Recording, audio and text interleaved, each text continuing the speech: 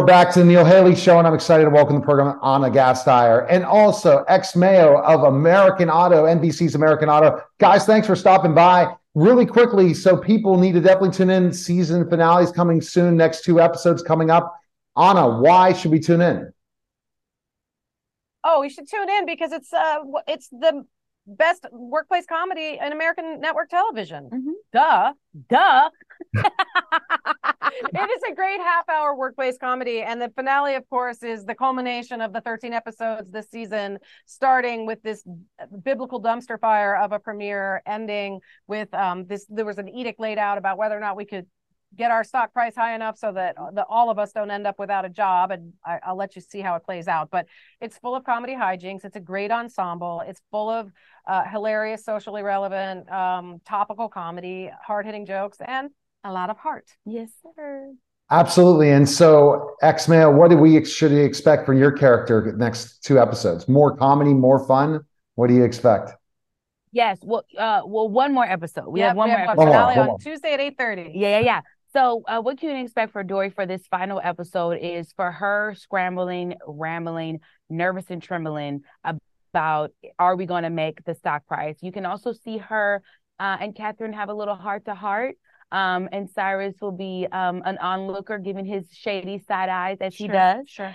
And you will be able to see that there is a point where Dory locks in and she finally trusts Catherine. Yeah. And Catherine trusts her. And I think that's realistic in life, but in workplace comedies, we are human beings reflecting the real world, and trust is earned. It's not given. Yeah. So I think you can see that, and you also can see Dory rocking my favorite hairstyle. And that's my favorite one. There have been a lot of hairstyles. Yeah. Fantastic. Yeah. Thank you. You guys look like you really work well together. Do you play off each other? We do. It's been a total privilege. I mean, this show is full that, it's always a crapshoot whether or not you're going to get along with your ensemble. This is 7 really smart, funny actors. And grateful. I think that we're so grateful to be on, not just on any network comedy, but we're on a network that is known for workplace comedy that makes nothing but the hits. To be on a show with a showrunner like Justin Spitzer, and then Eric Legend, who not only is a great, number 2 in the room, but also an amazing director. Everybody knows I am not shy about saying he is my favorite director. I freaking love Eric. And also to have other producers like Aaron Kaplan and Dana Honor, who also make nothing but the hits. I think we're so blessed to not just be on any show, but to be on this show with this cast and this crew. Yeah. And I think when you have people like that who care, it's evident in how we show up at work and how we show up on screen. Yeah, sharp. Exactly. Yeah. Sharp, funny writing, great costumes, great hair. And yeah, I think it's part of a DNA. I mean, NBC does this really, really well. So we're lucky. Yeah. And you can catch everything on Peacock, by the way. You can see all of season 1 and all of season 2 on Peacock. Yeah. I love Peacock. If people don't have Peacock, it's definitely awesome. Great movies, great shows. I love watching the pro wrestling documentaries because I'm a former pro wrestler, guys. So I always like to tune in and talk through that in the amazing. And it has access to the whole Universal Library, all the NBC workplace comedies. It's $5. I know I sound like I'm pitching it, but it is I was using it before I got the show. It's really, really good. It's awesome. Well, I appreciate it, guys. Thanks again. Tune in Tuesday at 8:30 p.m. Eastern on NBC. Take care, guys. Hey. Hi, you're listening and watching the Neil Haley Show, and we'll be back in just. Hi, everyone, and welcome to the Toss C3 podcast. I'm excited to welcome the founder of Toss C3, Greg Hanna. Greg, what's going on, man? How are you? I'm doing amazing this week. How about you, Neil? I'm doing fantastic. And today's topic is the key differences between SIM and XDR. That's a great topic. I get this question a lot. I do a lot of cybersecurity risk assessments and information security risk assessments, looking for vulnerabilities and problems. I always find something, regardless of where I go. So even though people feel they're 100%, it's really tough to be 100% these days. But SIM always comes up. It's like, I was at a firm the other day and they said, we're all set. We don't need your managed detection and response service, our ZPS Plus, because we have a SIM. So I thought it might be a great idea to do a blog on a SIM and a little podcast on a SIM. Well, basically, what a SIM does is it collects all the information from all the entry points in all the devices on a network. So for instance, it'll take all the information of the traffic and all the things happening on a firewall and bring it into the SIEM. It'll take all the information about the computers and the servers, and the switches and the printer and all of that and bring it into the SIEM. Then the SIEM will correlate and look for patterns and problems and that type of thing. And if it finds something, it'll go ahead and prioritize it so that the security analyst can take some action on it. So it's a little bit slow because it's not really happening immediately. It's reviewing and then telling or showing, and then somebody has to do something. Well, XDR is extended detection and response. And so what that means is it has some SIEM-like qualities. For instance, you can take in all that data and information, but it goes a couple of steps further. It uses artificial intelligence, behavioral analysis, and machine learning to actually take some proactive and preventative measures when it senses something going on, kind of like our ZPS, but on steroids, right? So like our ZPS would report into here, it would do its kill and quarantine, but the XDR would do some things on top of it. And there are things that you can set up autonomously. So in other words, automatically that happen using AI within supervision of a human security analyst. So here's the best analogy I have. I haven't watched TV in a while where I actually see the commercials. Most people haven't. But the last time I saw a TV commercial, it was kind of hilarious. It's like bank robbers. And they go in the bank, they get the hoods on, they get the guns, and they get all this and that. And then all of a sudden you start hearing there's a robbery. And it's like, those are what the security guards are doing. And it's like, it's showing you that they're monitoring the environment, kind of like a SIEM. It's telling you what's going on. There's a robbery happening. Okay, here's the difference. Let's say they walked in and then all of a sudden they got attacked by like a SEAL team who just like ripped them down, tied them up, killed them, didn't let them get the money, right? That's XDR. So that's kind of the difference. Oh, wow. And so that's crazy because it's going an extra step further in all that. And is technology going to continue to change where it's going to be more and more of those types of things to help in the process? What you're learning here at TOS C3, looking at the highest next level stuff, because that's exactly. Important. So, we've talked a lot lately about ChatGPT, GPT-3, all that stuff. And it's being implemented today in systems, right? So you can actually get an autonomous AI SIEM, if you will, that I don't know if I'd go full XDR completely autonomously, because that can be problematic as well. But you and I have talked before about the future of AI in cybersecurity. And here's one of the perfect use cases for it, right? Having an AI system be able to correlate and review and analyze and make some predictions up against literally millions and millions and millions of log entries that happened, over a period of an hour, minute, or second, depending on the size of the organization. That's great. And the best place to go is tosc3.com today to schedule a free audit with Greg today to kind of look at your business, see what's specifically happening and how he can fix those holes by working with Greg. So I appreciate it, Greg. Thanks, Neil. Have a great one. All right. That was the TOS C3 podcast, guys. Take care. We're back to the Neil Haley Show, and I'm so excited to talk to this amazing woman. She's a spiritual teacher. She is a healer and an author and much, much more. Mirabai Devi. Mirabai, thanks for stopping by. I'm so excited to hear about your story and how you're helping so many people. Thanks for coming on the show. Thank you for inviting me on the show, Neil. I'm so happy to be here. Yeah. So which one do you want me to answer first? No, let's just go because we're only going to get a couple of questions and we're going to have more than part one, part two. But tell us about how you kind of found your gift. How did that happen? Yeah. So how I found my gift was really when I was 3 years old, and I was spiritual and I was talking to light beings and I was aware of the spiritual worlds and I was aware of a calling, a deep spiritual calling. And I knew that I had a purpose and a mission. And it took me a while to figure out why I'd come back into this world. Well, fast forward, I went back to sleep at 7 years old, woke back up at 17 years old, became a vegetarian, and looked into astral travel as why am I astral traveling every night? And what is happening to me? And what does this mean? And why am I able to communicate with these angelic beings? And then that's when my gifts started downloading from there. So define astro travel for me, for some people that might not know. Yeah, so astral travel, and many of you may have experienced it, is when you find yourself floating above your body at night, whether you're awake or dreaming, and you're able to fly and travel into other worlds, planets, locations, realms. And you may or may not be aware of where they are, but typically you have a guide that's with you on that journey. So that's how it began for me when I woke up again for the second time at 17 years old.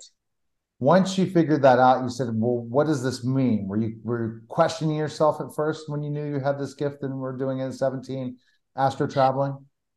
Oh, absolutely. Yes. I felt the peace which passeth all understanding. And I felt that I had a direct connection to the divine and to the light, but I couldn't figure out how I was able to come and go to these other planets and realms. And it seemed like it was fairly normal for me. But my mind was doubting and questioning, like, how come this isn't happening for other people? How come nobody else is talking about this? How come everybody else seems landlocked into their body and they don't want to talk about the spiritual worlds? Oh, wow. So that's you're right. They don't want to talk about, they don't want to do things. So what was your next phase? Because everyone's like, oh, that's not real. You're not able to do things like this. You're not able to find out information or figure out certain things. So you had to really kind of go out and find someone. As people probably are listening and watching right now that could be in the same position you were in, or questioning things, that needs to talk to someone like you. Yeah, actually, I'm an interdimensional guide, and I am the teacher that I never had. So my goal was to become that teacher that I couldn't find to answer the questions that nobody could answer. So if you're out there and you're experiencing astral travel, or you're experiencing floating above your body, or you're seeing angels or light beings, or you're having communication with the higher worlds or dimensions, and nobody's able to talk with you about that or answer that for you, I am. And I'd love to talk with you about that. So reach out to me. So how are you able to help people based on what you do? So I'm able to help people based on what I do because I'm able to take where people are at, and I'm able to take what I know through being connected at a higher level to these higher worlds, higher consciousnesses, and higher light beings, to lead them on the journey from A to Z, because I've walked that path already. So I know what that path looks like. I know where they're going, and I know what they need in order to walk that path and make that journey. So I can hold their hand and use all the many tools that I've been gifted to be able to teach them how to do it themselves. So other people can do what you do if you teach them. Other people can do what I do if I teach them, and if they come into training with me of some kind. So it doesn't matter if you have the gift or don't have the gift, Mirabai? You know, that's a good question, Neil. I would say that anybody who awakens to any form of gift would be the best candidate for working with me, even if it's negative. Even if it's like, oh my gosh, I'm having nightmares and scary experiences, I can still help them with that. If they don't have a gift and they want to develop a gift, it takes more training and more work than if they naturally already have the gift awakened, but it still can be done. What are you able to discover with this gift? Like, tell me things that kind of, I'm sure people need to see your live events or your other types of events. What types of things are you able to do once you have this gift? Oh, so many things, Neil. So in my programs, I offer light transmissions. I offer communication with light beings and traveling into higher realms and dimensions. I offer intuitive readings for people to see the cause of their pain or illness or condition or problem or conflict. I help them to heal their heart, to heal their body physically from pain and suffering and illness. I help people work through emotional issues. And then I help people to really connect with their own gifts and their life purpose and their own unique path. So there are so many different aspects to somebody's awakening, to their spiritual awakening or their healing process, that it runs all the way full gamut from A through Z. So we have to start somewhere, right? And we start with just, I go into a state of consciousness and they ask me questions. And I'm able to answer those questions that maybe nobody else has ever been able to answer for them in their whole entire lives. And then I'm able to see things that nobody else can see for them and give them the answers through what I see by putting vision on the levels that most people cannot access because they're not available even to psychics or spiritual teachers unless they go to the highest spiritual realm or worlds. What makes you different than a psychic or astrologist in certain ways? Yeah. Mm-hmm. A psychic typically is somebody who can go into the astral planes. A spiritual teacher is someone who can go into the higher astral and causal planes. The higher astral and causal planes are areas where there are very, very powerful beings of light that can speed up your evolution, that can help you manifest, that can clear karma, that can break negative patterns and cycles. Whereas a psychic is more someone who can read into your future or read on the astral what bad things are going to happen to you, what good things are going to happen to you, and what you need to do or work on. It's like taking an elevator to the 4th or 5th floor instead of taking an elevator to the penthouse. So you're able to stop things that could have happened to you with what your gift is.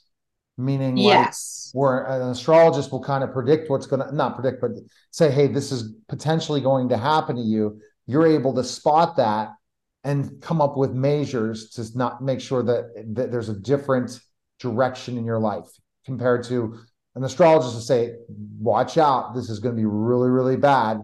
I know this is going to be bad, but I can take you around that or discover something new, which will be much better possibility for yourself because you're going to see how we're created in energy, and that energy is going to give us the ability to control things much more than what an astrologist says is it's bad news. You say, okay, this could happen this way, but if you can really control your mind and develop the gifts that I have, you're going to end up with the result that you want. Is that correct? So similar to what you're saying, just a little bit different. An astrologer will say, this is what's going to happen to you, and I can mitigate it by you wearing this and this gemstone, or doing this and this yagya, which is like a puja or a ceremony to mitigate it. What I would do is actually show them what's coming and how to choose a different timeline, take a different course, and mitigate the karma that's cause and effect, causing them to create that, and actually clear that karma, that negative karma, so that they don't create that, or at least lessen it in a way that they can sail through it. It may not be pretty, but it's not going to be life or death. Okay, so what's really cool about this is this information is going to finally be out there by us doing a weekly segment on my show, and then all the different things, social media. People can go and learn about you right now and find out all the amazing things you do. I know testimonials are there. I'll sign up for your newsletter, all these different things. Where's the best place they can go? So they can go to A Power of Love, apoweroflove.com/go to sign up on the newsletter and receive a free gift. My websites are apoweroflove.com and mirabaidevi.org. Search through those, get all the information. There's so many wonderful free practices, teachings, and all kinds of techniques and offerings. So people can immerse themselves and study before they even get to meet me. They have practical tools. All right, Mirabai, we really appreciate it. Great information. And I'm learning so much. I cannot wait to next week to really dive deeper. Thanks again for coming by. Thank you so much, Neil. This is very, very exciting. You're welcome. You're listening and watching the Neil Haley Show, and we'll be back in just a moment.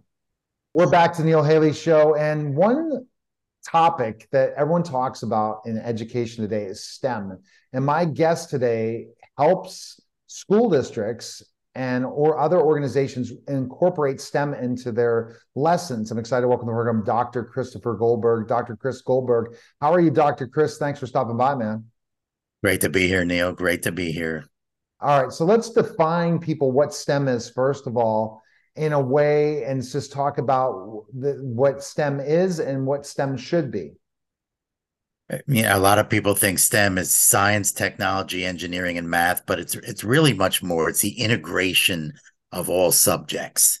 So it includes social studies. That you don't hear social studies and when you hear about STEM, but every subject. It's really how to integrate problem solving, design, technology, computer science with any subject or all subjects within a school curriculum. So it's so much more than just those 4 letters. And sometimes you have STEAM, which is art as well, which is a big part of STEM. You basically got to integrate in, let's say, a social studies lesson, science, technology, engineering, and math in every lesson. So you don't just look at, okay, we want to make sure that STEM's is integrated into the sciences. And that's what you're hearing more than ever. They're not looking at it, how we'll integrate this into a language arts lesson or stuff. This is the problem, right? You're hearing it's just basically about math and science are working together and no one else is teaching math and science and other subjects. Oh,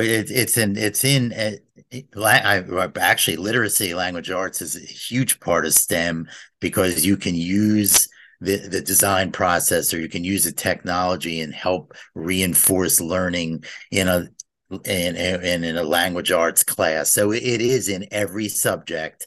And the key thing is, and I taught STEM in a classroom or in a maker space, but it wasn't STEM class. It was all classes in a STEM classroom setting. And that's where we need to be going. And that's, what the push is all around the country, that it connects all learning. Yeah, it definitely connects all learning. Let's go dive deeper into what you mean by specifically, let's look at science. How do we integrate science in all the subjects? No, because science, it's not just an experiment. Science is a way of thinking, a problem-solving thinking. Maybe you make a hypothesis, and then you're going to do an experiment or a test or some kind of protocol, maybe that you build, and then you'll brainstorm it, you'll test it out. And then once you determine whether you've solved the problem, you can then discuss ways to improve upon it. You can discuss how you can make it better. You can go through this entire design process in the science realm of it, but while working on skills, presentation skills, writing skills, and of course there's always math and science. So you're bringing in so many areas of all subjects in a science lesson that includes many other areas of the curriculum, and that's what we're always trying to do. That's fabulous. And that's integrating those things and looking at science. You need an expert to really look at what is science, how to break down science, what are the means to the word science. So let's go into STEM and go into technology. Technology is a gigantic thing that is not integrated in all subjects in education K through 12. It really isn't, is it? No, I mean, it's difficult because a lot of people think you have to have all this money to get all this high level technology, whether it be computers or presentation areas or robots and robotics. And technology spans, especially in the STEM, where we always say high tech, low tech, no tech. You don't need to have high level, lots of money, investment in equipment to be using technology. I mean, a piece of a cardboard box is a piece of technology. You don't have to even pay for it. You can go get it at the recycling bin, or you can, when you get your Amazon, it comes into your house. It seems to come into the house every day. Oh boy. You can take those pieces of cardboard and build something with other recyclables that you haven't spent any money on, and make an entire prototype of something that you're using in the classroom. And it's very important that I think all educators understand that there are all different levels of technology, and technology is just a piece of something that helps you create something, build something, design something, or achieve some task. So it doesn't need to have a big money amount attached to it. And defining technology, what is the definition of technology? I think it's always great to put that out there because some people think of technology in a different way than what the definition is. Ooh, got to get the cat out of here to get involved. It really is a technology. When you go and see a definition, it's just a piece of equipment that helps you solve or achieve some kind of task, especially in the education world. So it can be anything. If I just pick up piece of Scotch tape because I need to fasten something together, or a piece of Velcro, because I have a special ed background. It was the first thing we talked about when we talked about something that will help a task. You use Velcro in special ed all the time because you have so many students that may have a disability where they need to have something attached. That's a piece of technology and an assistive technology. And then that type of mindset allows the educator to help students achieve tasks without having to worry about, I have to spend all this money, or I have to have this room of all these computers and all these devices. So that's really important. No, it definitely is. And so that's a great definition of going into technology. Now, engineering. Oh, come on now. I taught for so many years. How many people are implementing in lessons engineering now? It's really not so difficult. There's a simple thing called the engineering design process, or the design process, where you put students or individuals in a group. You have a challenge or a task. Hopefully, it evolves to the students actually making it a student-centered task where they want to solve a problem and they ask the questions, and they're much more invested. But you may not be able to start out that way, but you may actually, because you've just asked them, what do you think that you need to solve, that you want to work on right now? And then they brainstorm, they put the ideas together. Maybe you draw out something, you write out something, everyone's working together. You should always have at least two in a group. 3, 4, 5, maybe. And then they design something, build something, test it out. That design process can be done pre-K all the way up to any age. I've done it from pre-K to folks in their 70s and 80s. And, again, you don't need any money for it. You don't have to even write a grant for it. It's the thinking process. So it's so valuable, and it can be used in almost any setting. No, this is really interesting, and I think that this is what you bring to the table that's amazing. Is you take STEM and make it simple and break it down easy for teachers, and that's so important, because when I taught lessons and they had to incorporate certain things, it's like, I don't have the time, I don't know what to do, or how to do this. Having someone like you coming in and really giving it hands-on is important. And then my favorite part is mathematics. We do not use math in every. How many people struggle with math each and every day? They just struggle with it. It's awful how many people are math illiterate. Wouldn't you agree? I think the thinking is they think they're math illiterate because they may have struggled in a math class with large computations. But if you can break down some of the steps and show them how math can be made to be more fun, because it can help you solve problems and help you design a lot more easily, you can change the perception. There's been this perception. I heard my wife saying it the other day, I was terrible in math. I'm sure she was not terrible in math, but the way that we use math and the option and the abilities to make math help you succeed are there, and that's what teachers need to tap into. And then students will say, oh, okay, I did this calculation, or I did this design and added this up and measured this, and it really worked. And I was able to do. When they see in the real world that math can work, it's probably when you get those problems, you're like, why am I learning this? You shut down a little bit, whether it's a whatever gender it is. That can happen. But when you see in the real world, and that's what the research shows, especially, that you've used math to solve a problem that you feel like it has value to you, then you have a different perception. It's a goal. Oh my gosh, it's an amazing thing when people finally say the light bulb the math is very important, just like reading is important. And so when you're seeing, what are you seeing in schools right now to finish up? They're not integrating it in all subjects. That's what's happening in your experience? It's happening in some places, not happening in other places. It's that's what we're pushing really hard. I just got off a webinar, computer science for K-5, which is all around the country. There was a couple hundred educators from almost pretty much every state.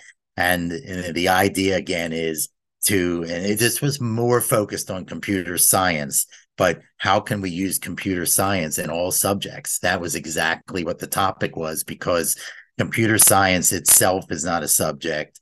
Math itself really isn't a subject. It involves so many other things. Science isn't just a subject. And, that's really the whole idea of STEM, that we are working together to solve a problem and using every possible subject.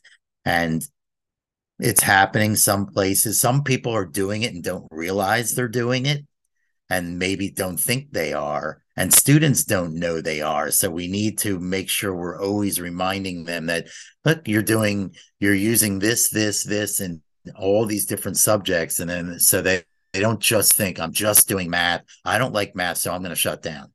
No, you're reading, first of all, when you're in math class right off the bat.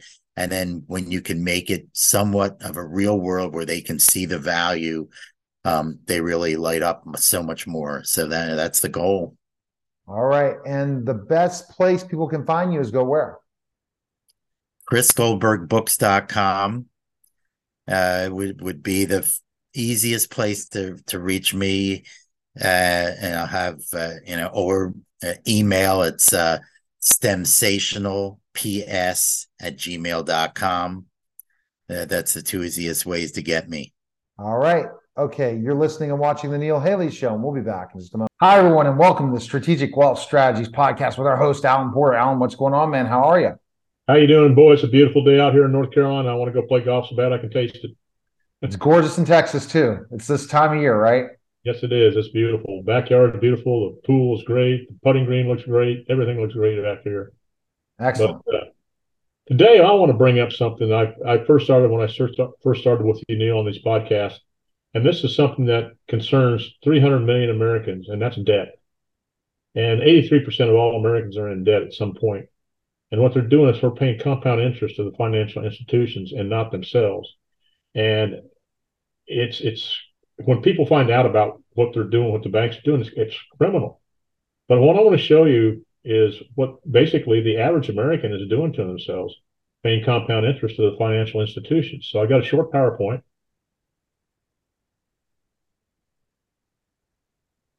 Now let me get it to the beginning. All right.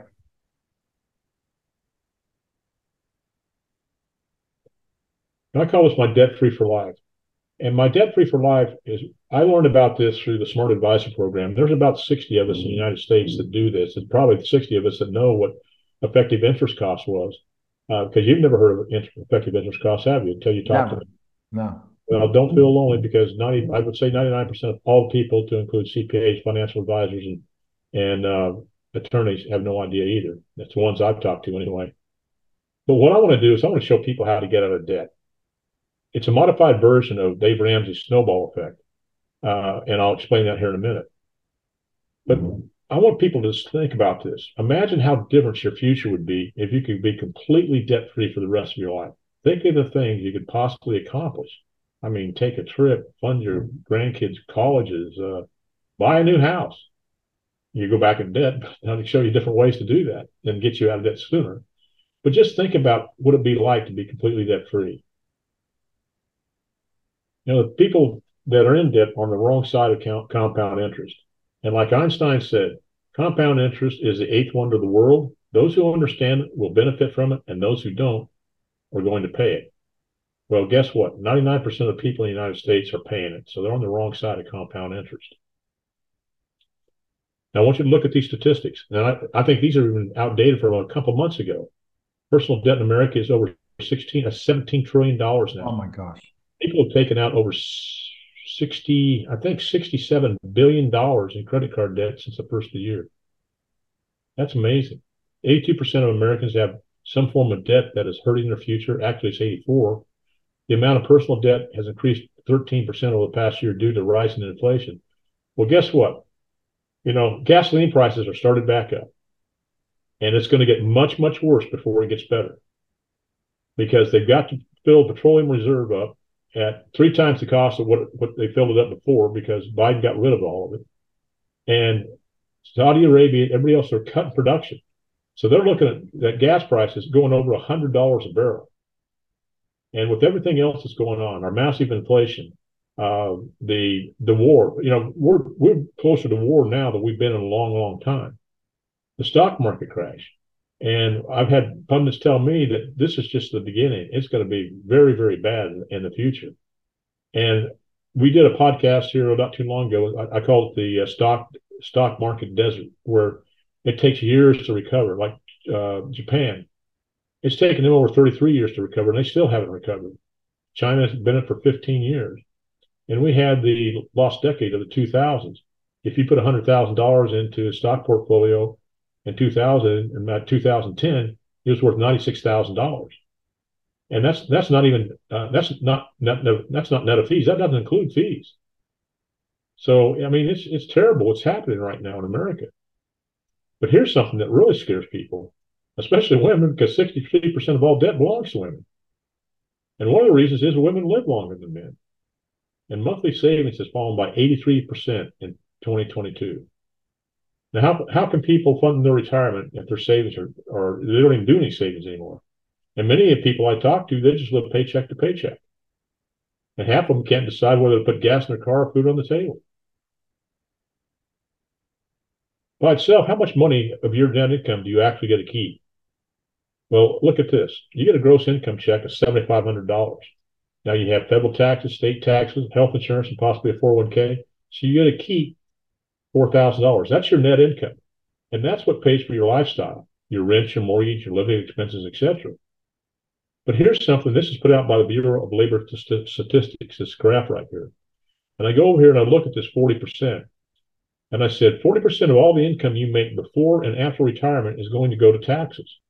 And I have people tell me all the time, Alan, I'm not in the 40% tax bracket. Well, I understand that. But understand this. We have taxes on everything. You have a tax on a pack of chewing gum, tax on gasoline, tax on property. We pay over 52 different types of taxes. People are not aware of this. And this is a study, a report by the Congressional Budget Office, that by the year 2030, if we don't raise taxes overall by 66%, we're not even going to be paid the interest off on the debt, which is $31 trillion right now and climbing. And that means the country will go bankrupt. So that they can't let that happen. So what they're doing, they're printing more money, causing inflation, and making our dollar worth less. But then you have 25%, like I said, goes to your lifestyle. But here's the thing. We have 25% goes to pay off debt. And I want you to understand, something that goes to taxes, that money is gone. It's lost forever. It's never going to compound for you. It works for the government, but not for you. And it's just like this 25% in debt. You're paying compound interest to the financial institutions and not for yourself. It'll never compound for you again. It's like taxes. That money is gone, but it's going to compound for those financial institutions. So basically, that saves about 10%. People, if they could contribute to a 401k or anything, and that's what the vast majority of financial planners, they want to look at that 10% and see, well, I can make a higher return on that. I can diversify your portfolio. We time the market or whatever. Well, that's not what I do. What I want to do is I want to save money and take money out of the debt, take money out of the taxes, and now have a much larger pie to work with to secure your financial future. But we all like nice things. We may not have the greatest car we want or the items we want or the mortgage. So what do? Take out a car loan, put stuff on a credit card, or we take out a mortgage. But here's Max and Megan's story. They had too much debt. Their money is compounded for the banks and not for themselves. They like nice things, but they don't have the money to pay cash for those. So that what they do is go deeper in debt, just like most Americans. Very few Americans we're an instant gratification society, and we want the nice things and we want them now. So what we do, we go in debt to get them. This is their debt report. Now I want you to look at this. They got about $208,000. That's a $154,000 mortgage. They got a 4.2% interest rate on their mortgage. And as I told them, I mean, this $208,000, that's not your problem. This is your problem right here, the effective interest cost. The effective interest cost on that mortgage, that 4.2% interest, APR on the mortgage is 55%. And although they've got pretty good credit, their average effective interest cost is 35.76%. So I asked people, I said, what financial vehicle are you getting that's giving you a 35 to 36% rate of return? Well, absolutely nothing. I said, well, let's get rid of your debt. Stop paying for your 401k and get rid of your debt first, and then start putting money in the 401k, and you can possibly put a lot more, or get a tax-free retirement plan that I can develop for you.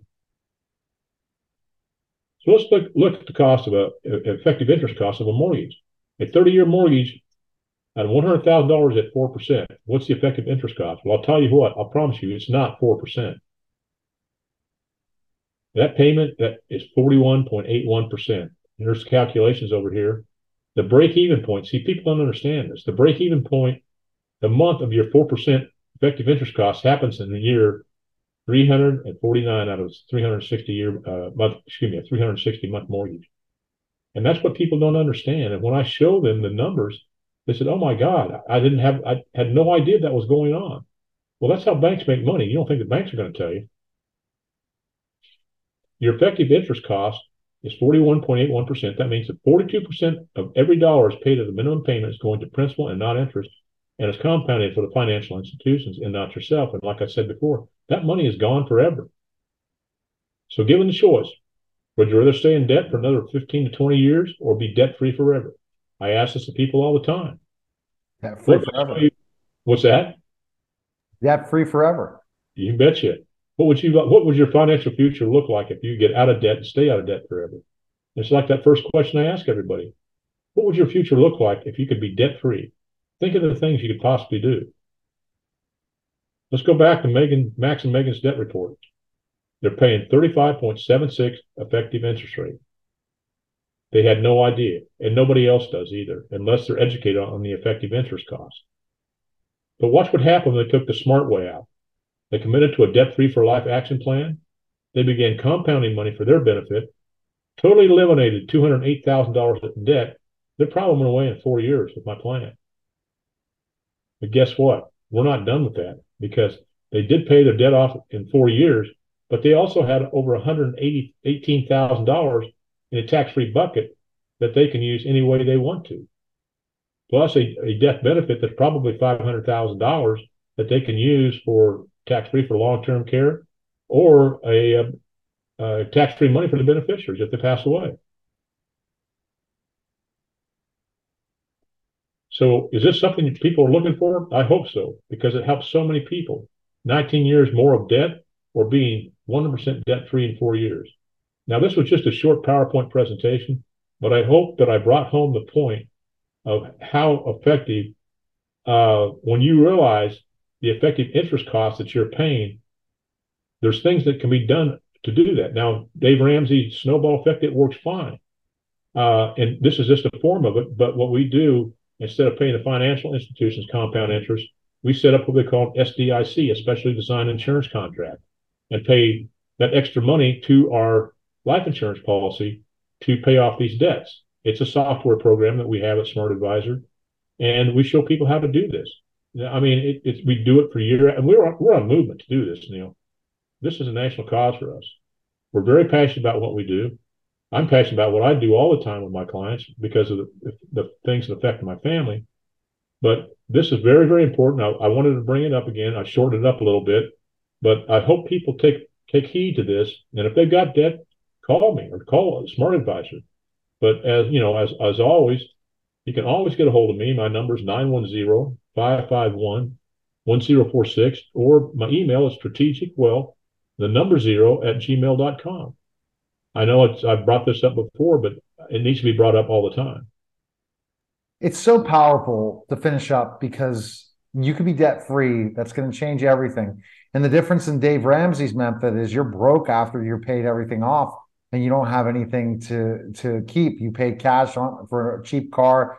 you look at things in a way of paying things off, but yet still having a lifestyle to spend money too, because you have money to spend on things. Because what's awesome about your plan is you become your own banker. That's the difference.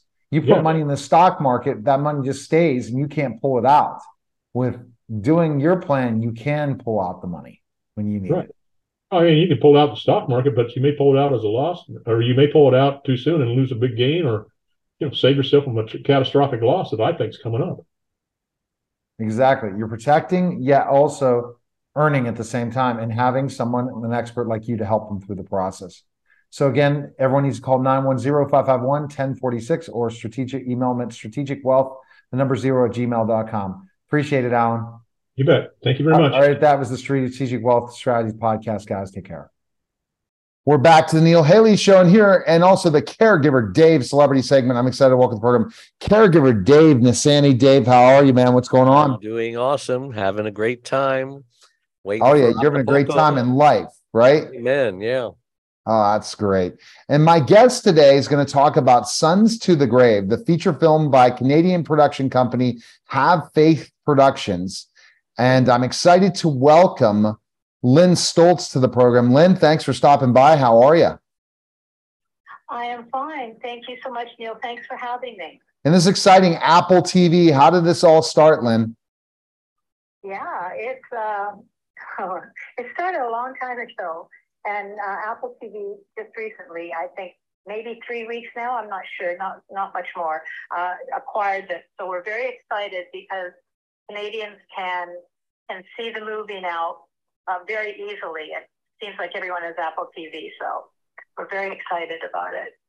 All right, so tell me. I actually didn't know about it. Yeah, so tell us, how did the film start? Explain the whole, how it worked. Yeah. Well, it started a long time ago, and the reason it is inspired by actual events is because there was a shooting of a young man here in Toronto. And we talked to his mother, and we thought about doing the film on that. And then after walking through the part of the city, the neighborhood, and different neighborhoods like that, I just decided that there could be more of a purpose, more of a wide range if we told what actually happened, not just to him, but what happens to these young men, mostly young men, young women too, but mostly young men in at-risk neighborhoods. And I think, we thought it's very easy for all of us, and I'm including myself. So these things happen. They should have made better choices, because we do delve into the choices here. We don't say they were wrong, and many of them were. We give understanding to the decisions made.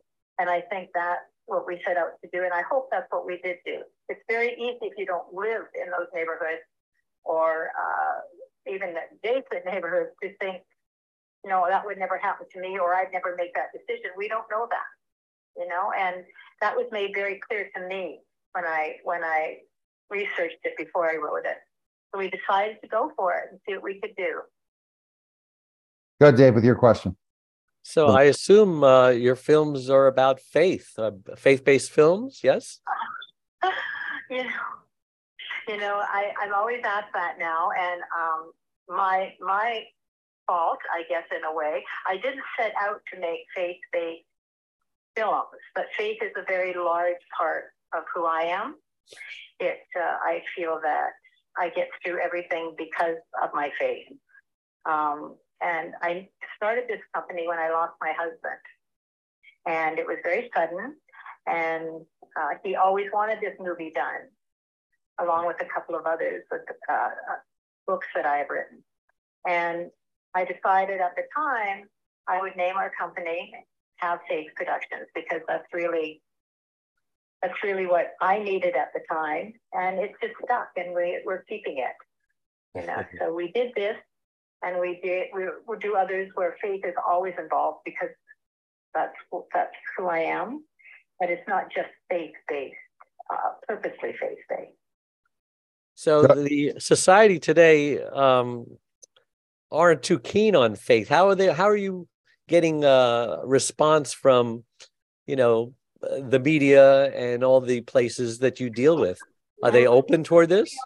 We're getting, honestly, there are absolutely nothing coming back, pushing back on us for that. Oh, good. This really had nothing to do with faith, as in faith is good.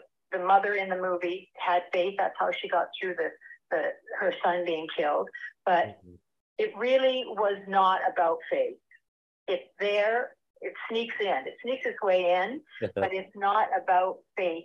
It's about the choices that are left to these young men. And when they make them, because they're young, they're immature in many ways, and often get into situations where it's not as easy to say, I'm out. And that's what happened to the Sarah Jackson, who played the role of the Jennings boy who got killed. And that's what we wanted to say, that we should care. We started saying we are a brother's keeper. We do, no matter what side of the bridge, and we use a bridge rather than railroad tracks, which is sometimes used, because on one side of the bridge was the rich and famous, and the other side was a very at-risk neighborhood. But that doesn't make them, people from that neighborhood, not worth caring about. And we tend to dismiss those problems. In our city today, we tend to dismiss them or not care as much about those neighborhoods. We are doing a series. The movie has brought out a series called Hudson, which is the name of the neighborhood in the film. So we're very, very excited about it. Someone must have liked it out there, I guess. That's great. So let's talk about this basketball player again. So the basketball player is the main character that was going to be close to the NBA and then gets shot down. So it's really a lesson learned for kids out there that are on their way to triumph and probably can make it professionally, not to make the wrong choices. And it's true. And I don't want to, I will say what we wanted to hopefully bring out, because I'm certainly not one to judge or one to have an answer for any of these problems, other than I'm a human being and I care about other human beings. And I see these young men, and the young man in our story played so amazingly by Trevor Jackson, unbelievable. He made decisions. He came from another neighborhood, a middle class neighborhood, to this neighborhood because the school was attracting coaches and scouts, I should say, from the NBA. So he wanted to be, and rightfully so, where those coaches came.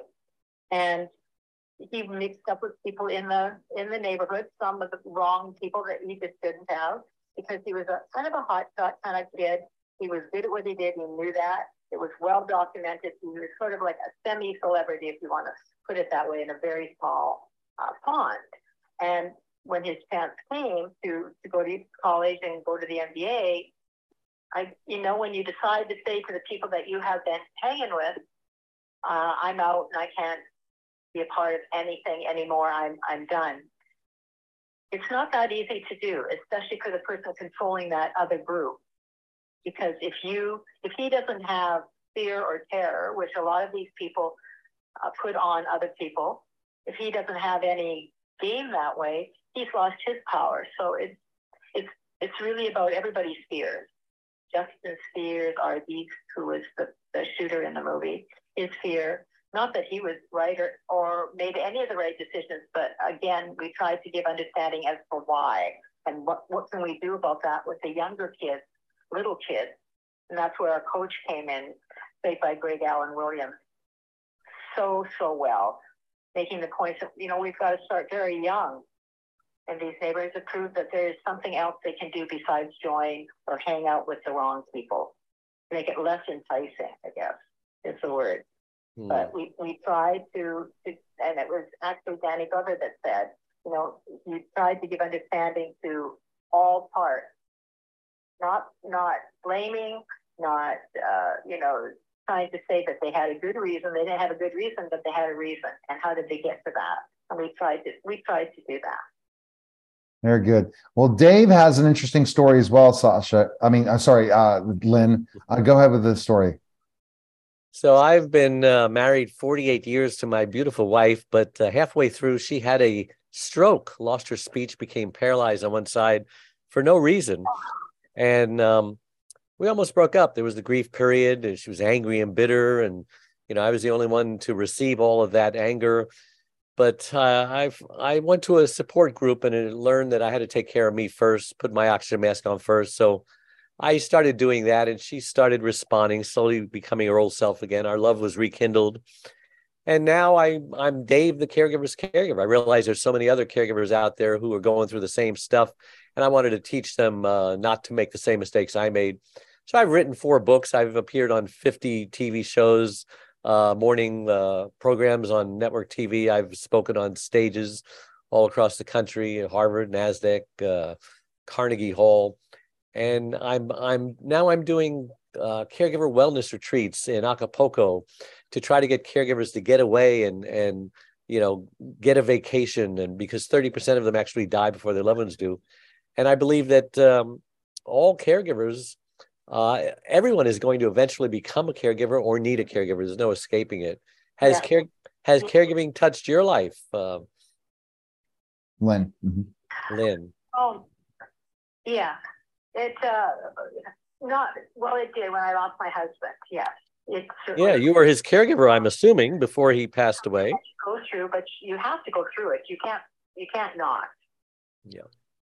So, but it's a difficult, very personal thing, and I really don't talk about that part of it. But we set out to do this movie in his honor because he wanted it done, and we did. And it was not an easy as no movie really. If you're doing an independent film, it's not easy to get done.